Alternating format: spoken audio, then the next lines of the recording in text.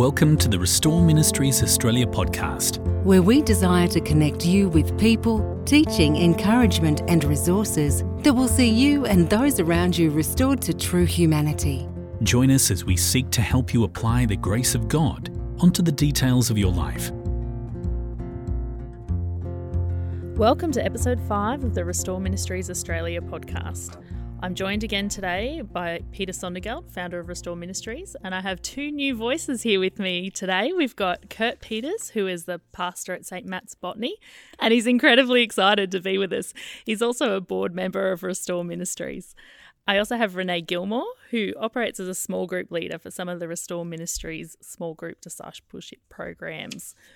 Welcome, Peter, Kurt, Renee. Hey. It's good to have you all here. It's good to be here. Exciting to be here. We're going to have a great conversation today, I think. We're looking into the concept of small groups and essentially how do we lead small groups that are productive and safe and just really well connected. Obviously, as things are beginning to change with restrictions in the COVID-19 pandemic, we're seeing a change in the way we're gathering, the way we're meeting together, and the way that we're really connecting with other people. And small groups are going to be such an essential part of that. So we really just want to look at having a conversation in how those of us that lead small groups, and we're not just talking about pastors and pastoral team members in churches, but anyone who's responsible for leading a small group of people, how can we do that in a way that's most effective? So Peter, I'd love it if you'd start to share with us today. Yeah, I think one of the things that comes to mind in terms of any kind of small group that you might be leading in the local church is just being aware of the time and the place that we're in. You know, we've had something of a lockdown over the last couple of months. People have been on their own, or they've been kind of with their family most of the time. They've become quite accustomed to not opening themselves up to other people. And that's not just the case for group members or you know, people who are part of whatever group it is in the local church. It's actually the case for leaders as well. And we know that it's really important to, you know, for relationships to be built between people and to grow between people, and in particular also between them and God, that people need to be open with one another. So just being aware of that kind of dynamic, that maybe even just in the early stages, there'll just be a little bit of awkwardness and discomfort with getting back together in person, just being aware of that. And also being aware of it as leaders, that we will be feeling that like that as well, and that it'll feel a little strange sometimes.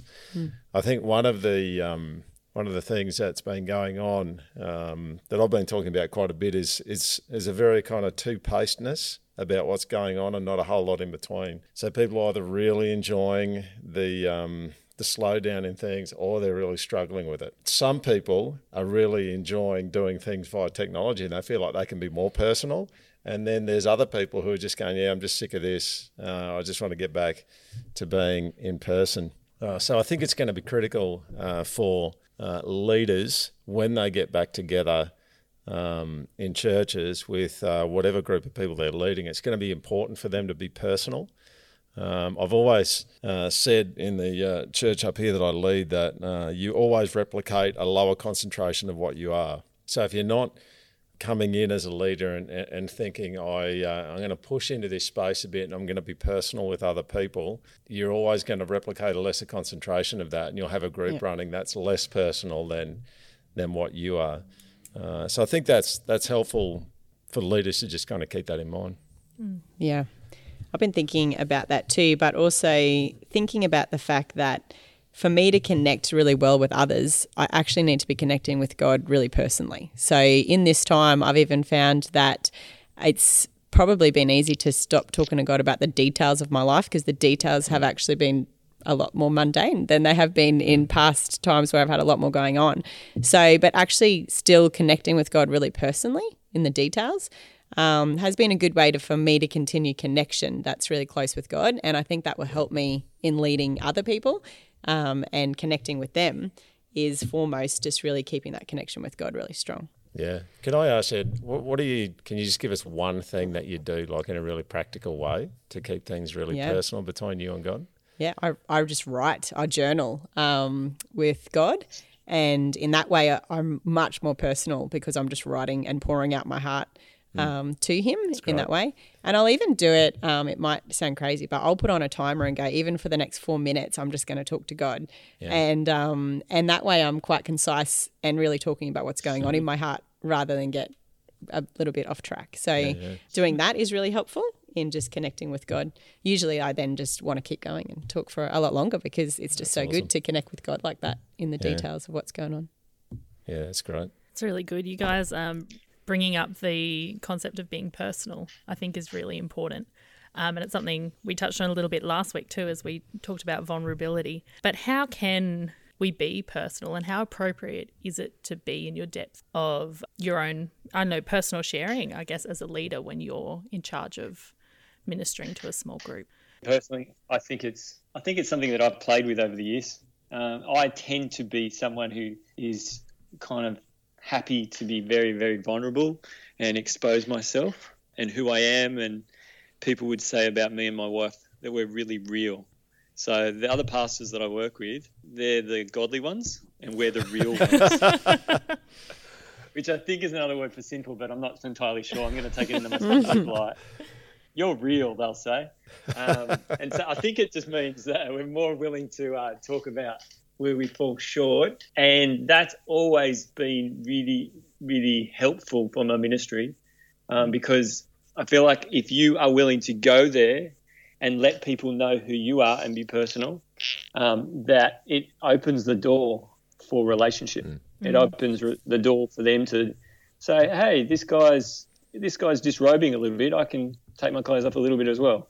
Not completely going with that metaphor completely, but you know what I mean? There's a willingness to be vulnerable, which has always been helpful for ministry. Yeah, that's so critical to seeing change and transformation happen. I think one of the reactions to shame is to want to hide and not be seen. And unfortunately, I think whenever we hide and we're not seen, then change becomes pretty difficult and pretty tricky at a church level. So sometimes I may overstate it, but there are times where I feel like shame is kind of public enemy number one for local churches because it's really hard to kind of get to the point where real change starts to happen if people are not being honest with God and honest with each other and even honest with themselves. The other thing I think that's critical about leaders doing it and doing what you were just talking about, Kurt, is just the reality that shame says to people that they're a unique case and there's no one else like them. And I've certainly experienced it with you and your wife where you're brutally honest about stuff and brutally real. And straight up what it does is it kind of bursts that bubble of shame that says there's no one else like me. And all of a sudden people are going, oh, no, there is someone else like me. And that's, you and I have been close friends for a good while now, and I think over and over you have done that for me when I've spoken to you, where you just be open and you be real, you be personal about your struggles and your weaknesses. It's so disarming to me, and it's like a shame kind of antidote for me, because it's like, no, there's another brother and he's struggling with similar things. Because I think the tendency in churches sometimes is that people think the leaders are the experts, right? They're the ones that have kind of got it together and everyone else has got to live up to their amazing example. But we didn't, If you're on paid staff at a church, you didn't get the gig because you've got everything squared away. Far from it. Can I ask a question? Yeah. Do you think isolation and this whole isolation caper where we're all kind of and not meeting together is make us less personal? Is that what you're thinking has happened? And less willing to be intimate and vulnerable? Or that we'll come back concerned about going there and being more personal? I think, like I said earlier, I think it's a little too paced. I think in some senses people have been more personal, in other senses people have been less personal. What I think has happened is people are less seen. And I would even include the physical component to that. I think they're just less seen. Yeah, I think there is. Yep. So to get into, a large group, which in the context of where we've been the last couple of months could be 15 people, and be seen by them, and then to talk about yourself in front of them or just to be personal with them is a bit of a step up from where a lot of people have been at. And I'd want to say a funny thing in that regard is I think on Zoom in a small group, you feel actually more seen. Yeah, keep going. So what I've seen is how uncomfortable some people have been on Zoom, because when you're in a small group and you're in a circle, you don't have everyone looking directly at you the whole time. But when you're on a Zoom call with 8 other people, everyone can look at your face the entire time.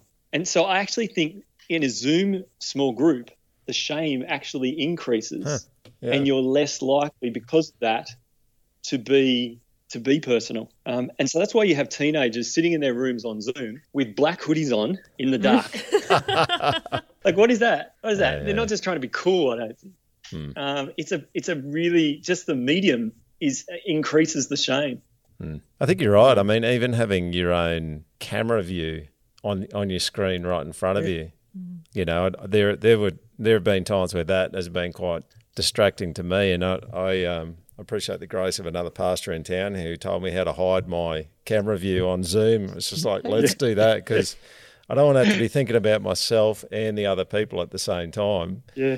It makes me sound pretty narcissistic, but it does go through your mind. I was only going to talk about the fact that we get into the trap of thinking that if we're not in the same specific situation as someone else, that we might not be able to speak into that, and they actually understand that we can understand each other from a perspective.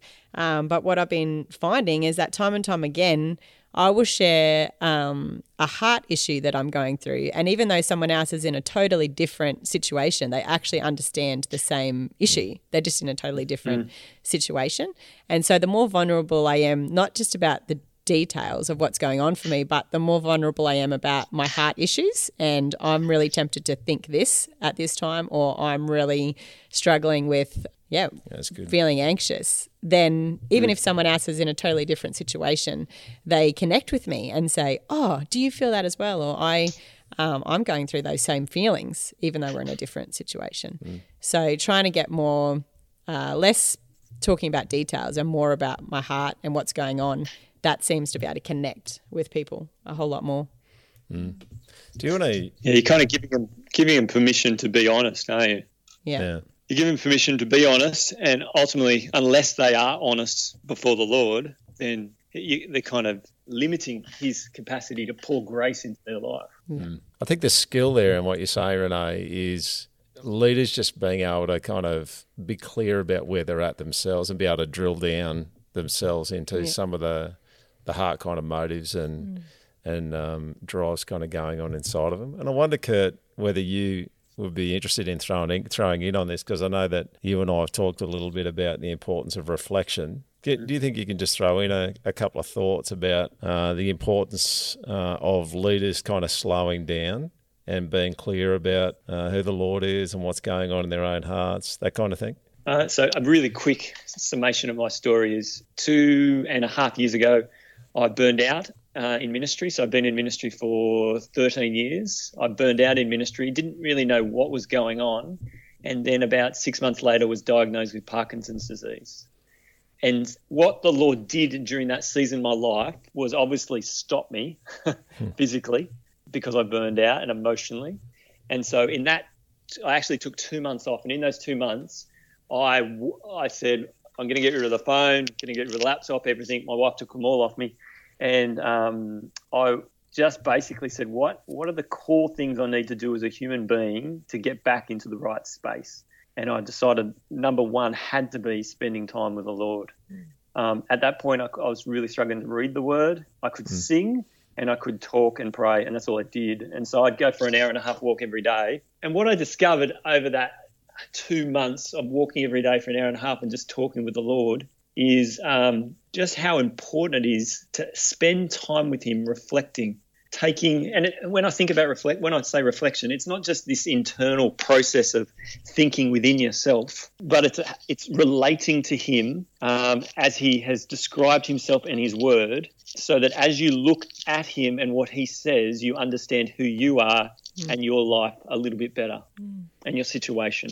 And so since that time, that's my one thing. So if there's one thing I need to do every day, I need to spend time reflecting with the Lord, walking with Him, listening to Him, all the different metaphors you can kind of come up with. But this idea of actually seeing myself, who I am, what I'm doing, my situation, my relationships, in light of who He is and what He's doing. Yeah. Is that what you're saying? Yeah, totally, man. I mean, it's that.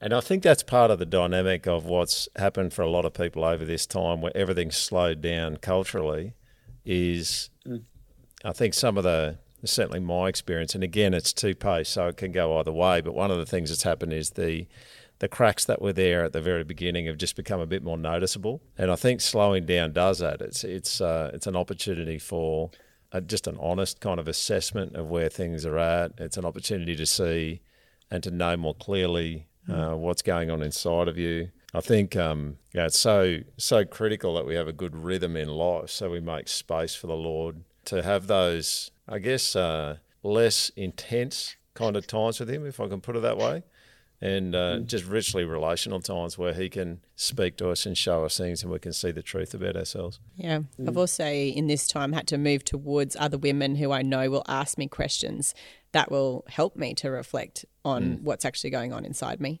And so that's been really helpful too, to have people in your life who will ask those questions and not let me get away with just me minimizing something that might be going on, but actually noticing the details of what I'm talking about and then drilling down and asking a few more questions about that then help me to go, oh, I actually hadn't thought about that, or I hadn't seen that in myself. And that's just been really helpful for me, and then helpful for me to learn how to do that with other women as well. Yeah, you're really blessed by those people, aren't you? Like when they ask you those questions, you feel like it's like God speaking to you. You know, He's given you this person to help you reflect, and in a sense, come back to Him or have a greater understanding of His grace in your life. And yeah, sometimes I actually go, no, I don't want to answer that question, to be honest. Sometimes it's hard to hear it and think, oh, this is going to mean I have to really see and be exposed to what might actually be going on. So it's not always easy to be asked those questions, and I've wanted to pull away and withdraw from them at times because I don't want to head there. But I know that when I actually do answer honestly, God just does a whole bunch of things in me that wouldn't have happened otherwise.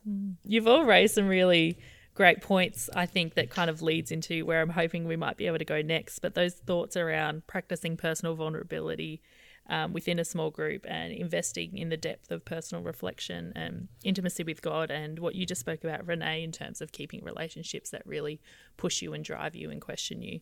And how can we use those tools and perhaps some others to just ensure that the groups that we're facilitating are places that are safe and allow that vulnerability and that safety for the participants that we're leading? Yeah, I think just as a segue from what we were just talking about, I think what's critical is that, for want of a better expression, it's important that the leaders put their heads on the chopping block first in terms of being personal. I think there's something incredibly disarming for other people when leaders are prepared to be as personal as they're comfortable. You know, my experience is that it becomes a bit of a virus, a bit of a good virus in everyone else in the group. They just kind of go, well, if they're prepared to do that, I will. And it's not long before you have a bunch of people doing it. And then the cool thing about that, and this is something I'll talk about a little bit in with restoration groups, is that all of a sudden everyone's got blackmail material on each other, you know? And once you get that kind of vibe going on where people are being honest and appropriately transparent with each other, then all of a sudden the tendency of that is to keep going. So leaders being vulnerable and taking the first risk, I think, is one way that leaders can begin that journey of having a safe group. Have you ever seen that go wrong, mate?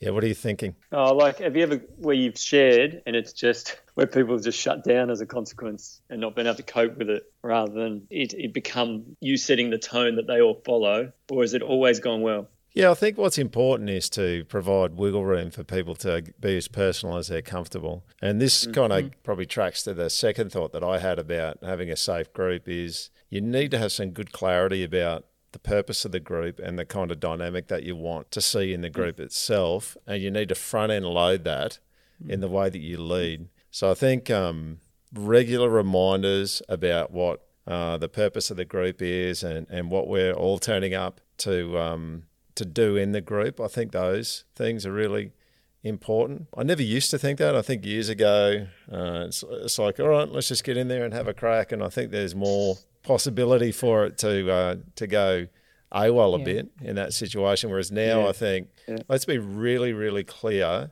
on the front end about what we're doing and what we're hoping to achieve by getting the group together, and do that regularly, remind people of that. I think usually the groups that I've been in, when I've been really personal, I've had someone else in the group who I knew would actually, I guess, show a lot of empathy that I'd shared, and that made me feel really safe, that there was someone there who just said, man, that sounds really hard, or just showed a whole bunch of empathy. And the more people see that happen, the more comfortable they feel about sharing, knowing that you're not just going to have this kind of positive spin on what they've just shared and tell them it's going to be okay, but you've just let them sit in sharing something really personal, and you've all empathized with them and said, yeah, that sounds tough, or that's been really hard. And I've found the more that happens in a group, the safer it becomes. I think that's awesome, because I think one of the things that can happen in a group context is when you think about how do I run a safe group, one of the places that my head goes to is like, well, you need to correct people when they head in a direction that's not the focus of the group. Yeah. And there may be a time where you need to do that down the track. But by and large, correcting people says to everyone else in the group, this group is not safe. Yeah. Because I could get corrected. I could get rebuked publicly in front of someone else. So I think what you're talking about there, I think is really, really helpful, because what we're saying is the leaders take responsibility and people within the group take responsibility for a really positive, supportive direction in the group and creating the safety in the group. And you do that not through a police force, so to speak. You actually do it through positive reinforcement, identifying with people suffering, getting alongside them, not letting anyone feel like they're alone. Yeah. And I guess a small group that I run constantly is the one of me and my 4 children. And I find that when one of them shares something really personal, and I slow down and go, you know what, thanks for sharing that, rather than jumping straight in and doing what you're saying and just correcting them. And you might think, what, you did what? And you want to head there. But the more I just say to them, that's really great that you could share that with us. And if it happens in front of the other kids, the other 3 all think, oh, I could share what's going on for me as well. And so I think when families model that, I've then modeled that in other small groups that I've led. But it's been really fruitful in that family context of when you do that. The safer you make your environment for your kids to share, they share back. So that's also been part of where I've learnt that skill is I know my kids will open up to me more the more I make them feel safe. Isn't that the bit that I love too about that example that you've given there? Is you're communicating to the actual child who shared the thing that it's safe to share that. Yeah. But you're also communicating to your other 3 kids without actually talking to them that it's safe to share that. Yeah, that's right. And so they're taking that away as well. And I think that's what happens in a group, in a church group when we do those kind of things. It's not just the person who you're talking to that receives that sense of safety, but it's actually everyone else as well. Yeah. And I have no doubts that hopefully other people have been in groups like this, not just me, where there's just almost a palpable sense of expectation. And sometimes that can be on the behalf of leaders, but I think often participants kind of join a group and there's some underlying expectations that are residing there. And so as a leader, how can we not only recognise, I guess, but manage expectations that are brought to a group and perhaps not even discussed, but are sitting there? I wonder whether a really powerful thing to do sometimes is to give people permission not to share. Say, for instance, a person starts crying within the group. Something's come up. That person starts crying within the group. A natural inclination sometimes is to try to say, hey, what's wrong? Hey, let us know where you're your group. But I wonder whether sometimes, particularly if you know a little bit of the context of what that person's going through, whether there is a helpful place for saying, hey, you can really see that you're struggling right now. Or if you don't want to chat about it, that is completely fine. Or if they start telling a story, you know how some people tell us stories about struggling they're going through, but they don't use specific details. And sometimes our compulsion is, if I'm going to pray for you, I know details. Because the Lord's not going to hear my prayer unless I have details. But the reality is he does hear our prayers, even if we don't have the details. And allowing the person to stay in with their ambiguous account, their suffering, gives them permission, I think. It makes it feel safe. It's safe. It makes them safe. And sometimes when people use metaphors to describe their struggle, just talking to them within the metaphor rather than asking for the specifics of the story that they're telling you about. Can give them permission, can make them feel safe, and can encourage an environment where they're more likely to actually feel comfortable speaking about the issues. Do you think that's true? Yeah, it's good. Yeah, it's good stuff. Well, let me ask you a question about that. What do you think, Kurt, the not needing that higher level definition, what does it communicate to someone? I mean, you talked about saying that people don't need to, they're not compelled to share.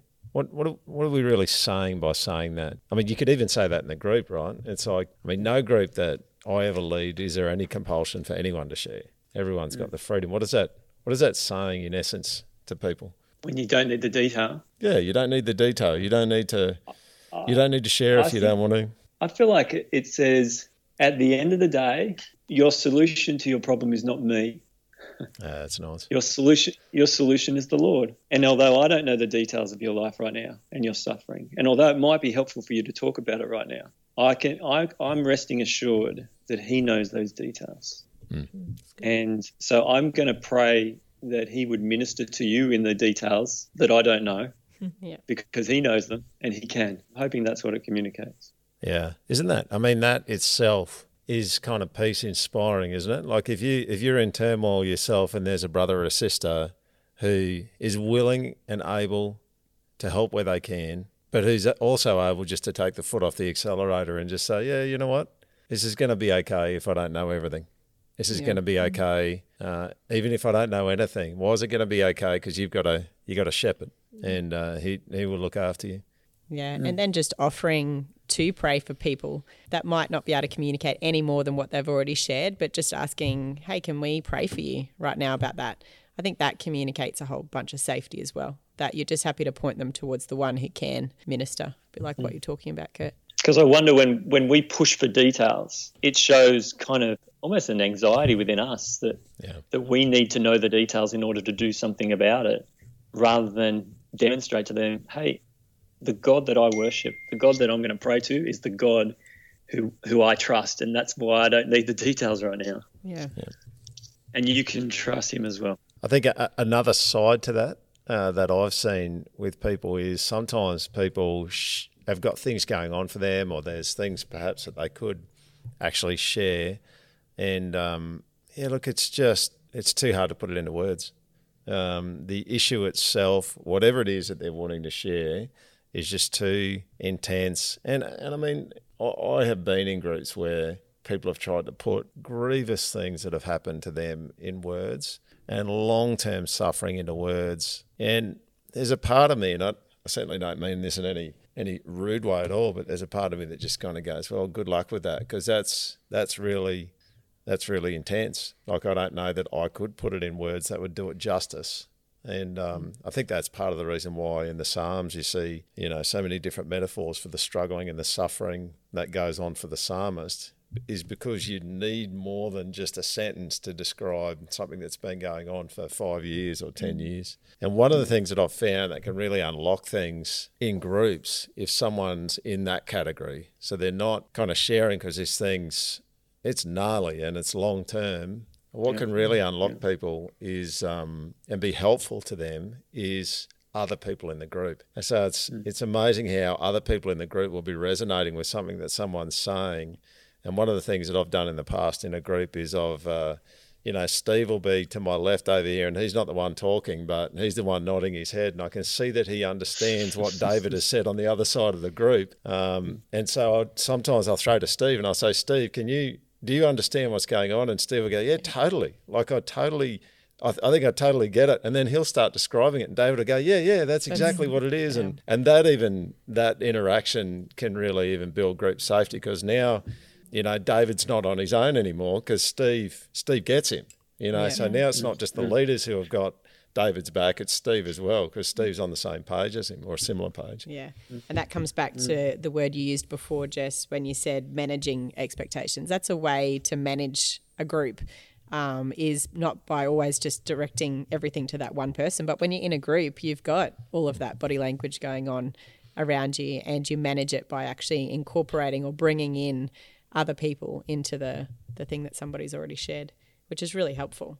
And it does create not even a safe place, but it just creates we're in this together. It just communicates we're in this together. And now that you've shared that, we all are a part of that with you. We're in this with you.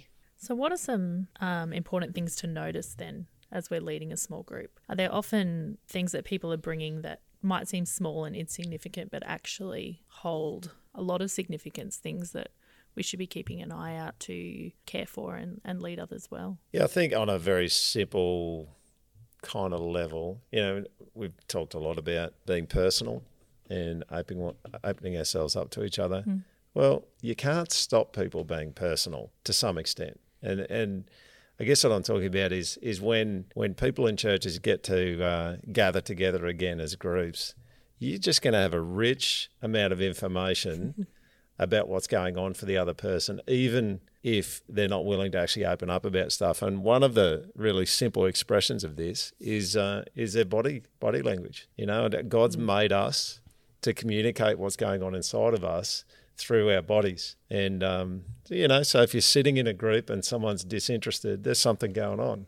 Now, it may be less clear to you what's going on, but there is something going on and you can read that, or the smile or the glance away or the frown on someone's face. You just kind of go, oh, okay, something's going on there. And there are sometimes in groups in the past where I would throw to people that maybe have a frown on their face, or maybe they're smiling while someone else is talking, and just go, hey, tell me why you're smiling. Why are you frowning now? Is everything okay? And people don't always want to engage with that, but I just think it highlights the reality that people, I think, at some minimal level are unstoppably personal, and you just can't. No one can switch it off totally. And so just being alert, I think, to the little things going on in the group, I think, can be really powerful in and of itself. This is on the flip side probably of what Kurt was talking about before about the details. And when someone's really vague on the details, it's probably that they really don't want to share that, and you be sensitive to that. But I've actually found some people have given a really specific detail why they're sharing, and it might just seem almost a bit strange that they would share such a specific detail in their story.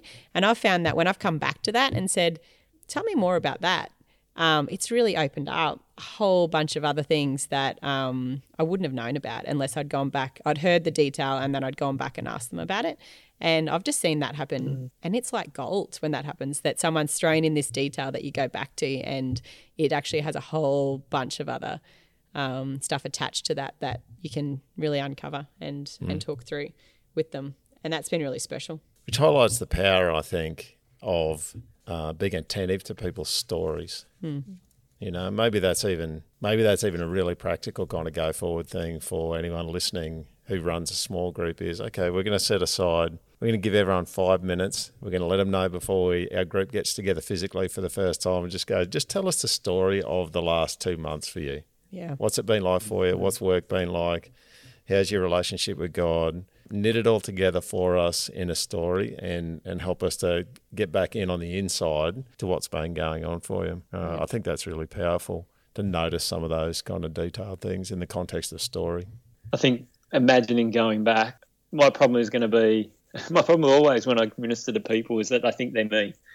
And so I think their story, their experiences, their responses to what's gone on is going to be the same as mine. And so I just have to take a breath before I do it and say, no, wait a minute. These people are unique, and I need to become a listener. I need to do exactly what you're just talking about, listen for their story, pick up those little things and not presume they're me. And depend on the Spirit in that, like that's, how's the Spirit going to lead to unique, timely acts of love and words of love that are not, I think that's really helpful, because I think that can be a trap for me too. It's almost like a rote learning, and it becomes mechanistic. It's like I know how it works in my life, and then I've just got to apply the same thing to someone else. But I think the existence of the Spirit and His living inside of us means we just need to be much more nimble and on our toes for what is the unique work that the Lord's up to in the moment.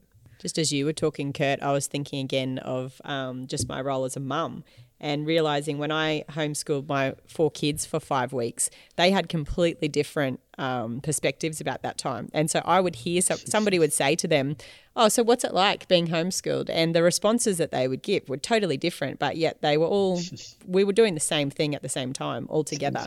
But the way they viewed that was, it was just really interesting to see. And so I think then in the context of getting into a small group, I mean, my kids all had the exact same situation happen, but yet they responded differently. So yet people who have been in a different situation are going to respond differently again. And so being really aware of how people are just different. Like you said, that word unique. Children are unique, and even though they're in the same family experiencing the same things, they have unique stories. So how much more unique are going to be the people in your group who you're leading?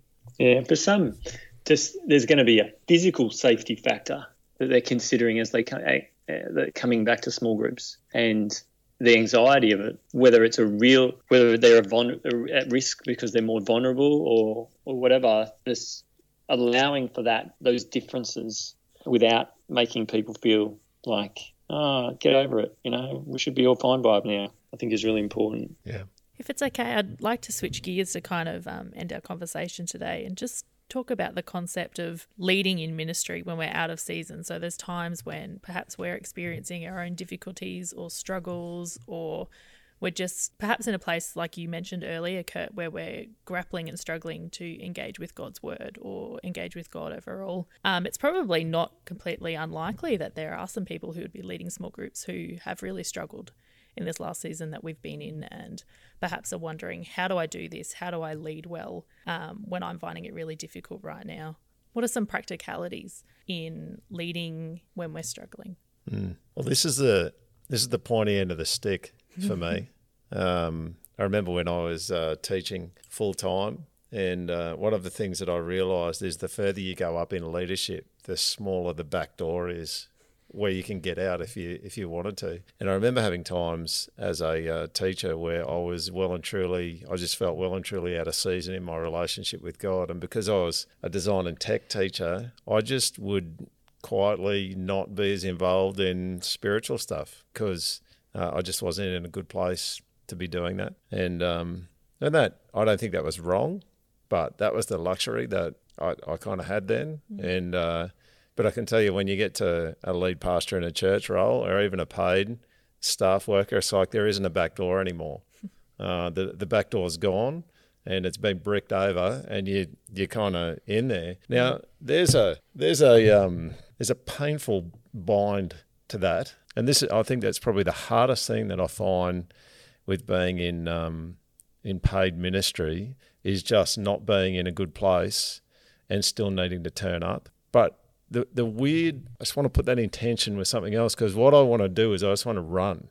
I don't want to be there. My introvert starts screaming and saying, this would be really good if you didn't have anything to do with anyone this week, or you didn't do anything publicly this week. But pulling on that, and this is the tension bit, pulling on that is 2 Corinthians that talks about how God's power is made perfect in weakness. Mm-hmm. So that messes with me.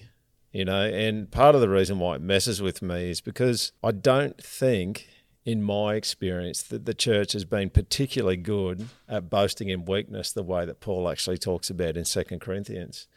And so it's foreign to the church. And to be honest, I think part of the reason it's foreign to the church is because it feels foreign to me. It's like, why would I be in a leadership position leading the charge if I'm not leading the charge like deep down? It feels odd. And I think part of the feeling odd is right. I think that's an odd thing to be leading when you're not in a sweet place yourself. And I think there's some responsibility to do something about that. But I think what it brings to the fore is how do leaders be appropriately weak in front of the people that they lead. I think that's what it brings forward. And it means that, Peter now has an opportunity in the midst of his sometimes acute weakness in his relationship with God and in his struggle with God. Peter has an opportunity to be open helpfully open about that, so that people don't look to Peter to be the hero, but people look to Jesus. Mm-hmm. Yeah, I've probably found that less so because I don't have a role, a formal role or a paid role in the groups that I've been leading. And I think that gives me the luxury, a bit like you're talking about, to just be very vulnerable as a leader without there probably being just any blurred lines there of just me sharing my life as a woman, as a disciple of Jesus, as a mum. They're the roles that I kind of go into with the leadership that I've been involved in. And so that has allowed me to be more and more vulnerable. And as I've been more and more vulnerable, I just know that it's helped other people. And so that spurs me on to just continue to be vulnerable, because I know that it's helped people. Yeah, I've had to work through this with my Parkinson's and my burnout. And so my sense is now that that I make a regular habit of sharing vulnerability, but not raw vulnerability that's not been brought to the Lord, but has actually been brought to Him, and not necessarily you find full resolution for your pain or affliction, but you get to the end of 2 Corinthians 12 there you're talking about, where Paul gets to the end and says, "But my grace is sufficient for you." So I want to bring my vulnerability to people regularly, but I want to end with that note that I found the sufficiency of His grace in the midst of my vulnerability to show them that process. But at the same time, there have been moments when I haven't been all the way there. It's like, how he says he praised the Lord 3 times. Yeah. So you think earlier on he's still in that angst-ridden place where he's just thinking, I can't see any end to this. Or like even in the beginning of 2 Corinthians there where he says he despaired even of life itself. And so there has been times when I have shared publicly with people when I've been in that place, because I haven't seen where the grace was coming. I felt hopeless. And so there was one time in particular I was preaching at church and we're doing 1 Corinthians 12 where Paul talks about honouring the weaker parts. And I talked about the fact that I feel like in churches we despise weakness. We don't honour weakness. We despise weakness. And I said, and so I feel like I need to be honest with you about my weakness. And so then I shared, at that point I was basically on the way to burnout. I was on the edge and I was a mess. So then I publicly just cried and poured my heart out about how much I was really struggling. And I didn't really give much resolution to it, but I just felt like the Lord was in it. Like it was a moment, and I felt like this group of people needed to know where I was so that they could care for me. And because I couldn't see any way forward, I needed help. I needed a hand, even as a leader. Now, you get different responses. So one lady said to me afterwards, I don't feel comfortable when my pastor cries. And that was cool because I love her. She's a wonderful lady. And I didn't take that person. Like, I didn't think that was wrong. She just made her feel uncomfortable, and that's fine. People will respond like that. But for the large majority, nearly everyone basically, there was such a warm and gracious and loving response. I was so incredibly blessed by that. So, but I wouldn't make that my norm. It's just, I think once in a while, the Lord kind of puts on your heart to do that, and so you go there and trust Him with it. I think you're right, mate. I think there's some real wisdom in what to share if you're going to go that deep, how often to go that deep. One of the things I've often a policy of mine, if I can put it that way. I don't have a policy paper on or anything, but a policy of mine is similar to that. It's like I won't share publicly a weakness that's a glaring piece of unfinished business. But as soon as I'm over the hump and I can see Jesus at work in it and stabilising that and working on that, I'll share it as soon as I possibly can. So that could be a day after it, because I think one of the things that happens when you're a leader and you share weakness where you're just going, I don't know where to go and I don't know what to do, what that can do is sometimes I think that can create kind of disorientation in people who are looking to you to lead them. And I think at that point, I think the responsibility of leaders is, if it's going to create that kind of destabilisation in the leadership side of things, I think that's where you just, I don't have Peter shares with his wife and then he shares with the whole church. Peter's got a bunch of great elders and he'll go and talk to them about stuff. Peter will go and talk to Kurt about stuff. And so it's almost like there's a smaller court of people that's probably well less than 10 who will hear about Peter's acute weakness when he feels like all the lights are out and he doesn't know how to get out of the dark room that he's in. And I think that's something that has been helpful to me in my leadership is we don't want to not be open with people about our acute weakness in the middle of it, because that's actually where we need the most help. We just need to be to have a smaller court of people that help us, and then as soon as it's safe and as soon as it's going to be helpful for others to be open about it. Yeah, so having those people is really important. Those people that when I'm in a really difficult place, I've got someone who I can go and talk to and who I'm going to be able to share vulnerably even when it's unfinished and I actually have no idea how I'm going to get through that or what I need to do. So having those people, and you kind of need to have those people pre-prepared, because when you get to that place and you don't have them, you have nowhere to turn. But to just have those people, that you're going to move towards when you get to that place and you need to get some extra help. Yeah, I mean, the reality is that everyone's got their own personal kryptonite, I think. Everyone's got that, one or two, maybe three, just trademark kind of weaknesses. It's like in a weak moment with not enough sleep and enough pressure, it feels like the whole jumper can unravel. You can just pull on a thread and the whole thing just kind of unravels. I've kind of appreciated hearing more publicly people talking about their own personal demons.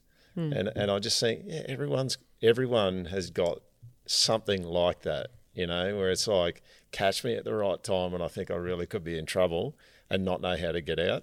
Yeah. And I think that's why it's so important for us to have a good community of people around us that know us. And Renee, your husband Nathan is one of those, and it wasn't that long ago I was on the phone to him struggling with something personally, and he knows me and he knows my struggle, and it was like, I'm aware that this is a struggle for you. And it was just so helpful to have a brother who knows me when I'm a little bit stuck in something to be able to have a conversation without having to tell the whole church, if that makes sense. Yeah, it's gold to have those conversations. Thank you all for sharing. I have no doubts that today's conversation will just be really helpful. I think the honesty that's been shared here today and the practicalities about leading small groups and particularly leading in weakness will just bring a lot of strength, I hope, to people that are listening to this podcast episode. So thank you, Peter and Kurt and Renee, for being here with us today. As always, I'd like to end with a scripture, and today we're going to leave you with 2 Corinthians 12, verses 9 to 10. My grace is sufficient for you, for my power is made perfect in weakness. Therefore I will boast all the more gladly of my weaknesses, so that the power of Christ may rest upon me. For the sake of Christ, then, I am content with weaknesses, insults, hardships, persecutions, and calamities. For when I am weak, then I am strong. Thank you for listening to the Restore Ministries Australia podcast. If today's episode was a blessing to you and you would like to support our ministry, please visit www.restoreministries.com.au/donate. Every generous donation is used to further equip and serve the broader church to see people restored to true humanity. Or if you would like to access further articles, videos and resources, please visit our website, restoreministries.com.au, and head to our resources page. Restore Ministries Australia, a catalyst for Christ-centred change.